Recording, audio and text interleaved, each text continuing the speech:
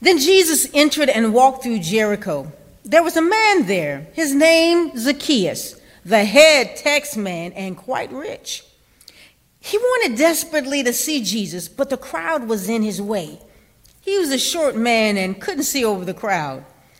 So he ran on ahead and climbed up in a sycamore tree so he could see Jesus when he came by. When Jesus got to the tree, he looked up and said, "Zacchaeus, hurry down. Today is my day to be a guest in your home." Zacchaeus scrambled out of the tree, hardly believing his good luck, delighted to take Jesus home with him. Everyone who saw the incident was indignant and grumped. What business does he have getting cozy with this crook? Zacchaeus just stood there, a little stunned. He stammered apologetically, "Master, I give away half my income to the poor, and if I'm caught cheating, I pay 4 times the damages." Jesus said, "Today is salvation day in this home. Here he is, Zacchaeus, son of Abraham. For the Son of Man came to find and restore the lost." Dear friends, this still is the word of God for us, the people of God, and we are still so thankful to God. As a thought for today, I offer, who left this mess? Let us pray. Oh, gracious and all-wise God, holy God, we give you thanks for this day. We thank you that so many chose to come to this Bethel place. Some, oh God, did not count it robbery to get up and turn on their computers or look on their phones. And we believe, oh God, that some will watch them delay. And we pray that we all, by the power of your Holy Spirit, might hear a word and your word might go deep within us. So, God, we ask that you send your Spirit. Help me to preach and your people to hear. And then, Holy God, help us all go out and live the word. Not just be hearers, but doers, so that your name might be praised, your Son glorified, and your kingdom advanced here on earth as it is in heaven. Be with us this day, Almighty God. And we pray this prayer and every prayer in the sweet name of the living God, your Son, Jesus.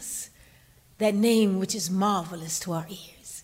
Amen, amen, and amen. You know,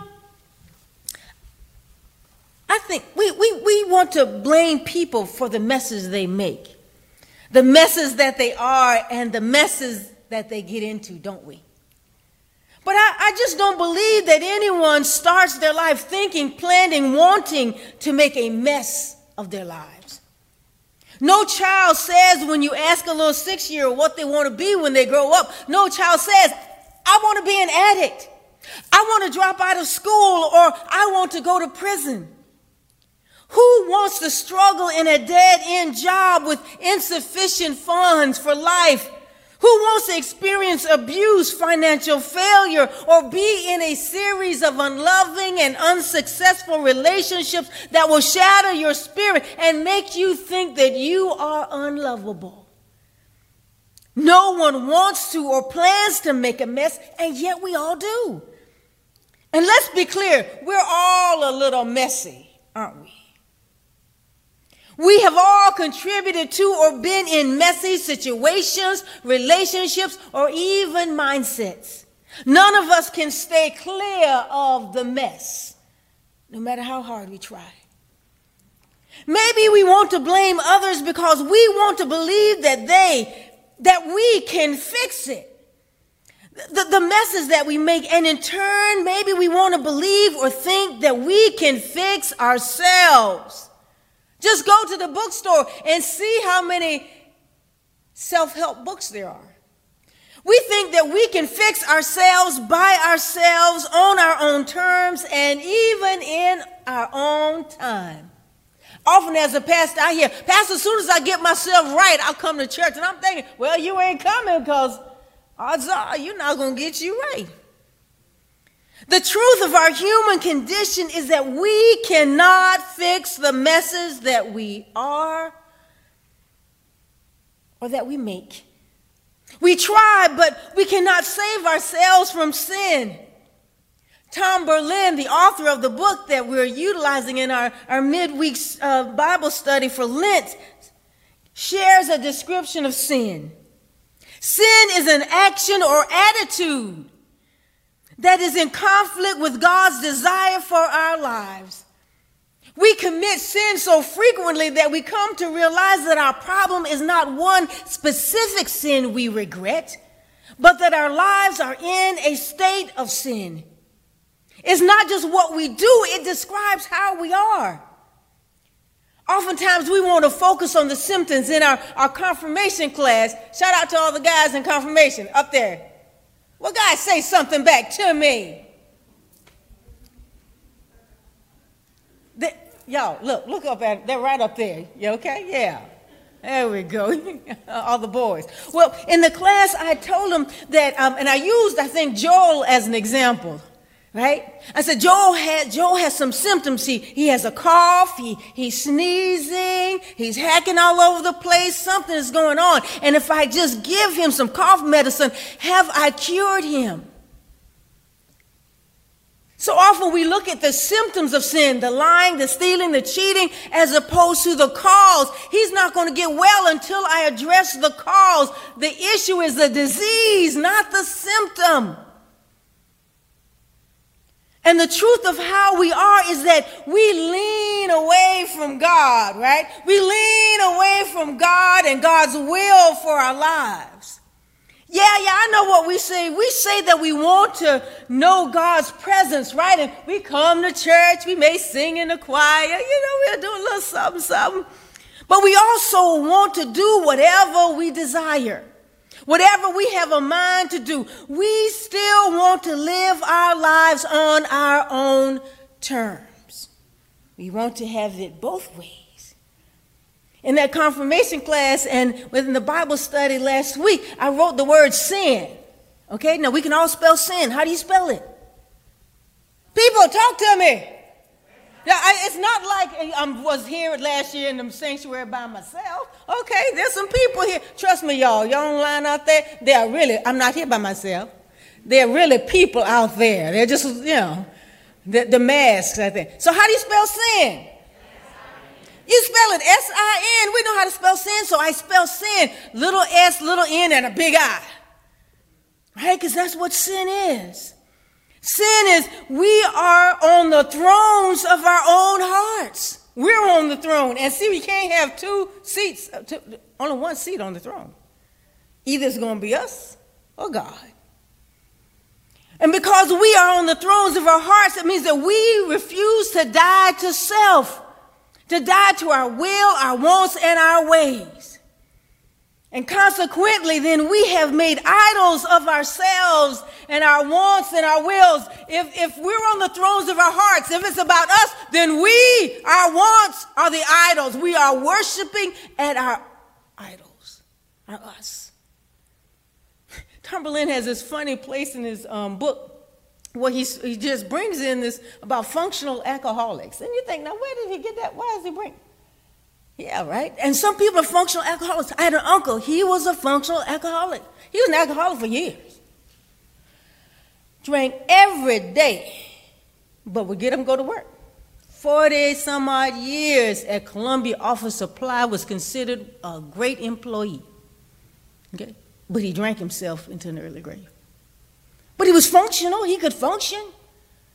And what Tom Berlin says that some of us are functional idolaters. That's right. We function, we can kind of keep it all together, but we are really idolaters. We are really worshiping at the altars of ourselves, our wants, what we want.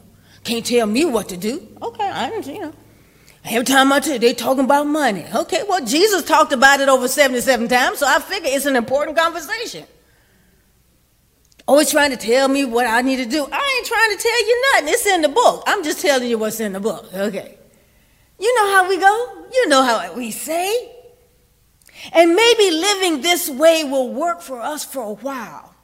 That we can contain the mess. That we can keep our stuff on the down low, right?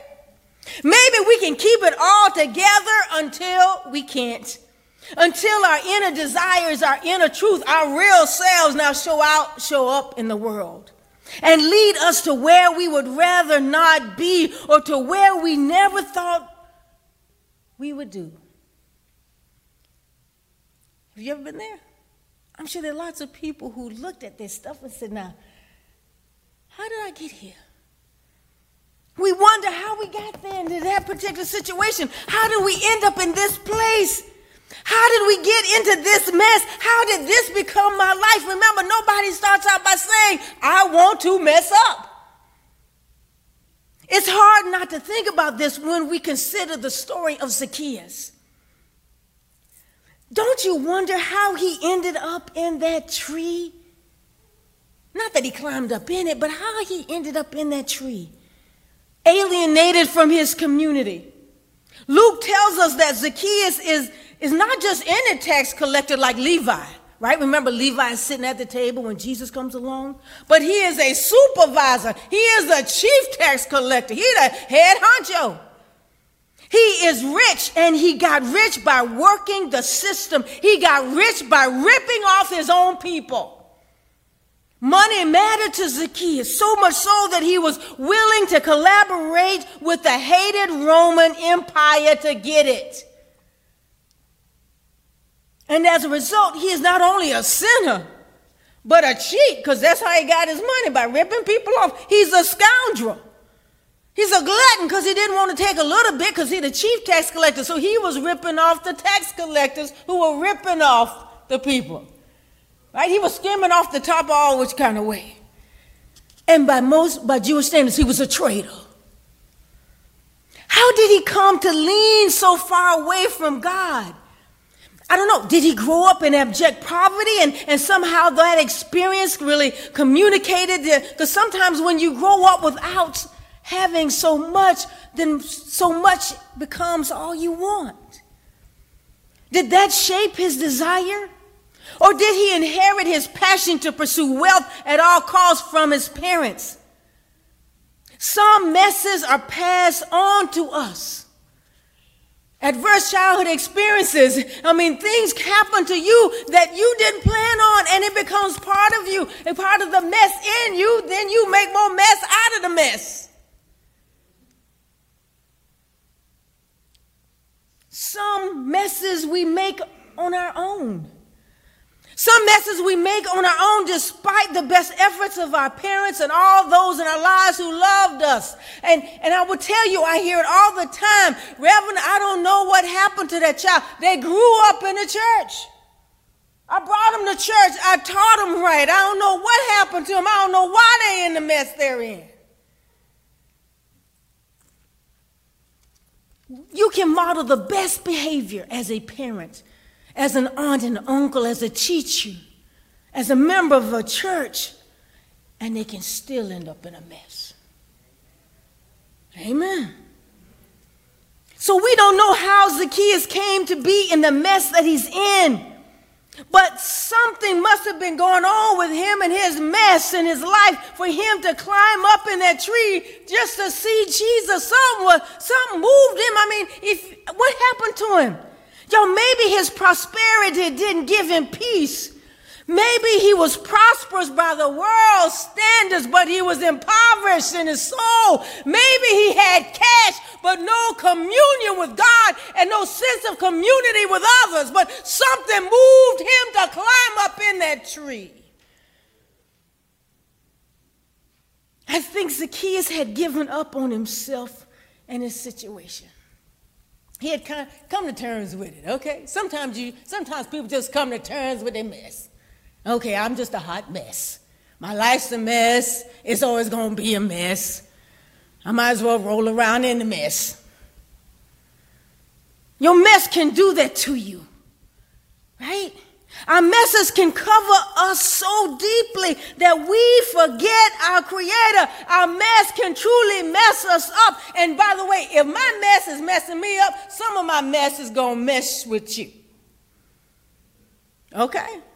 Your mess just doesn't stay with you.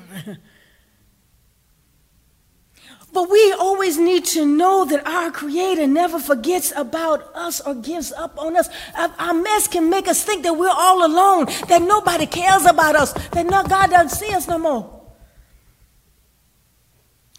And maybe Zacchaeus thought just a glimpse of Jesus was good enough. Just a glimpse of Jesus was all he could hope for, all he deserved. You don't think he knew what he was? That he was a mess? Maybe he thought that the mess he had made of his life meant that he was too far gone. There are people in our community who think they are too far gone, too far from God, who think that it is too late for them. And maybe that's why he was just up in the tree. Good people didn't want to be around him because he was messy.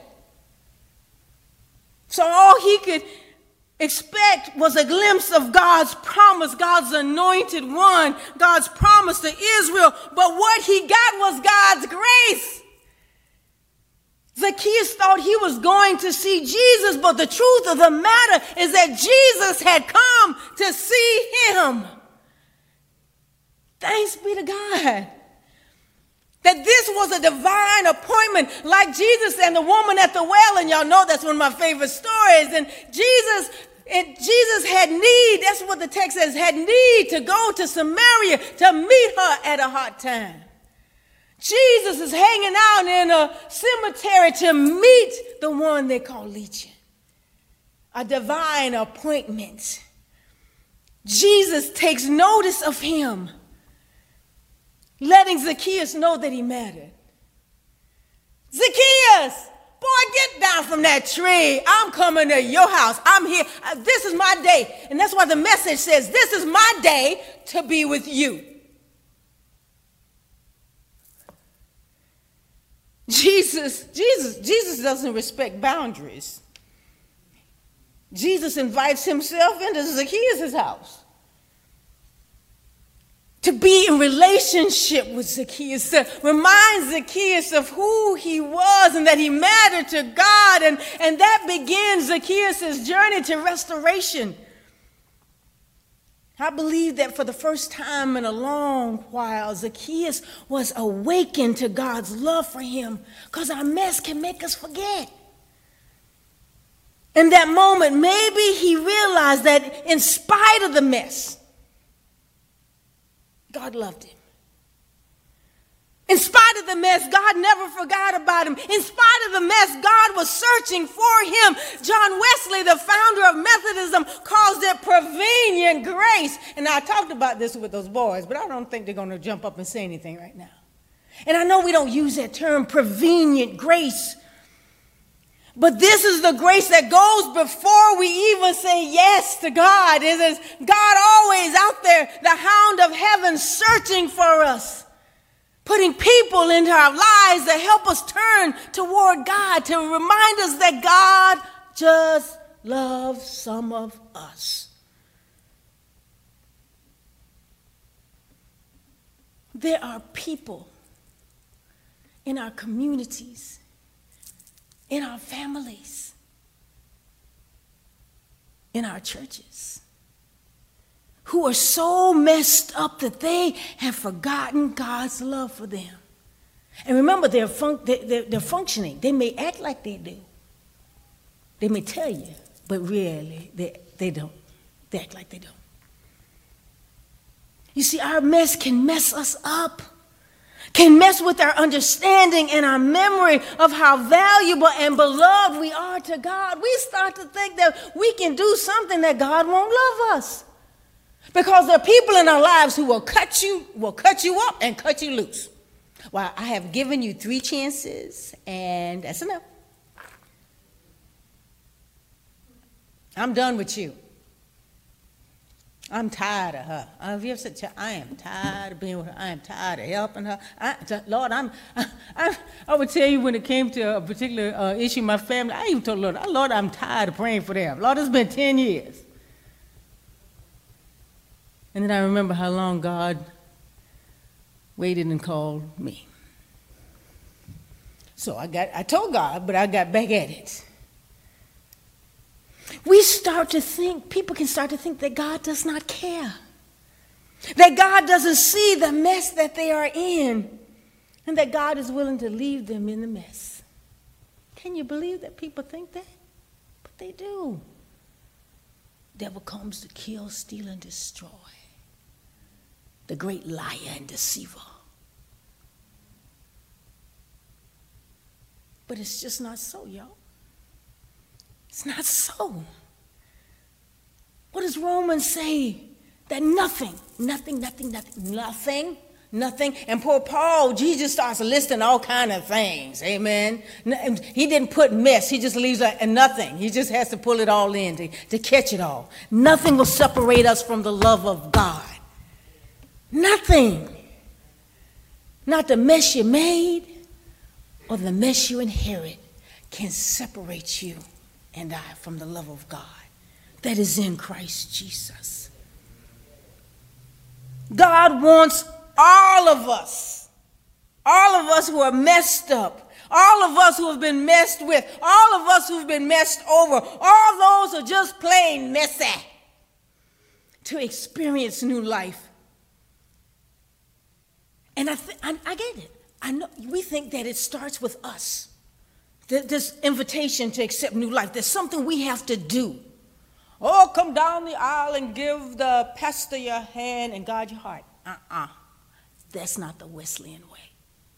That's not what it means to be Methodist. It starts with God. God takes the initiative.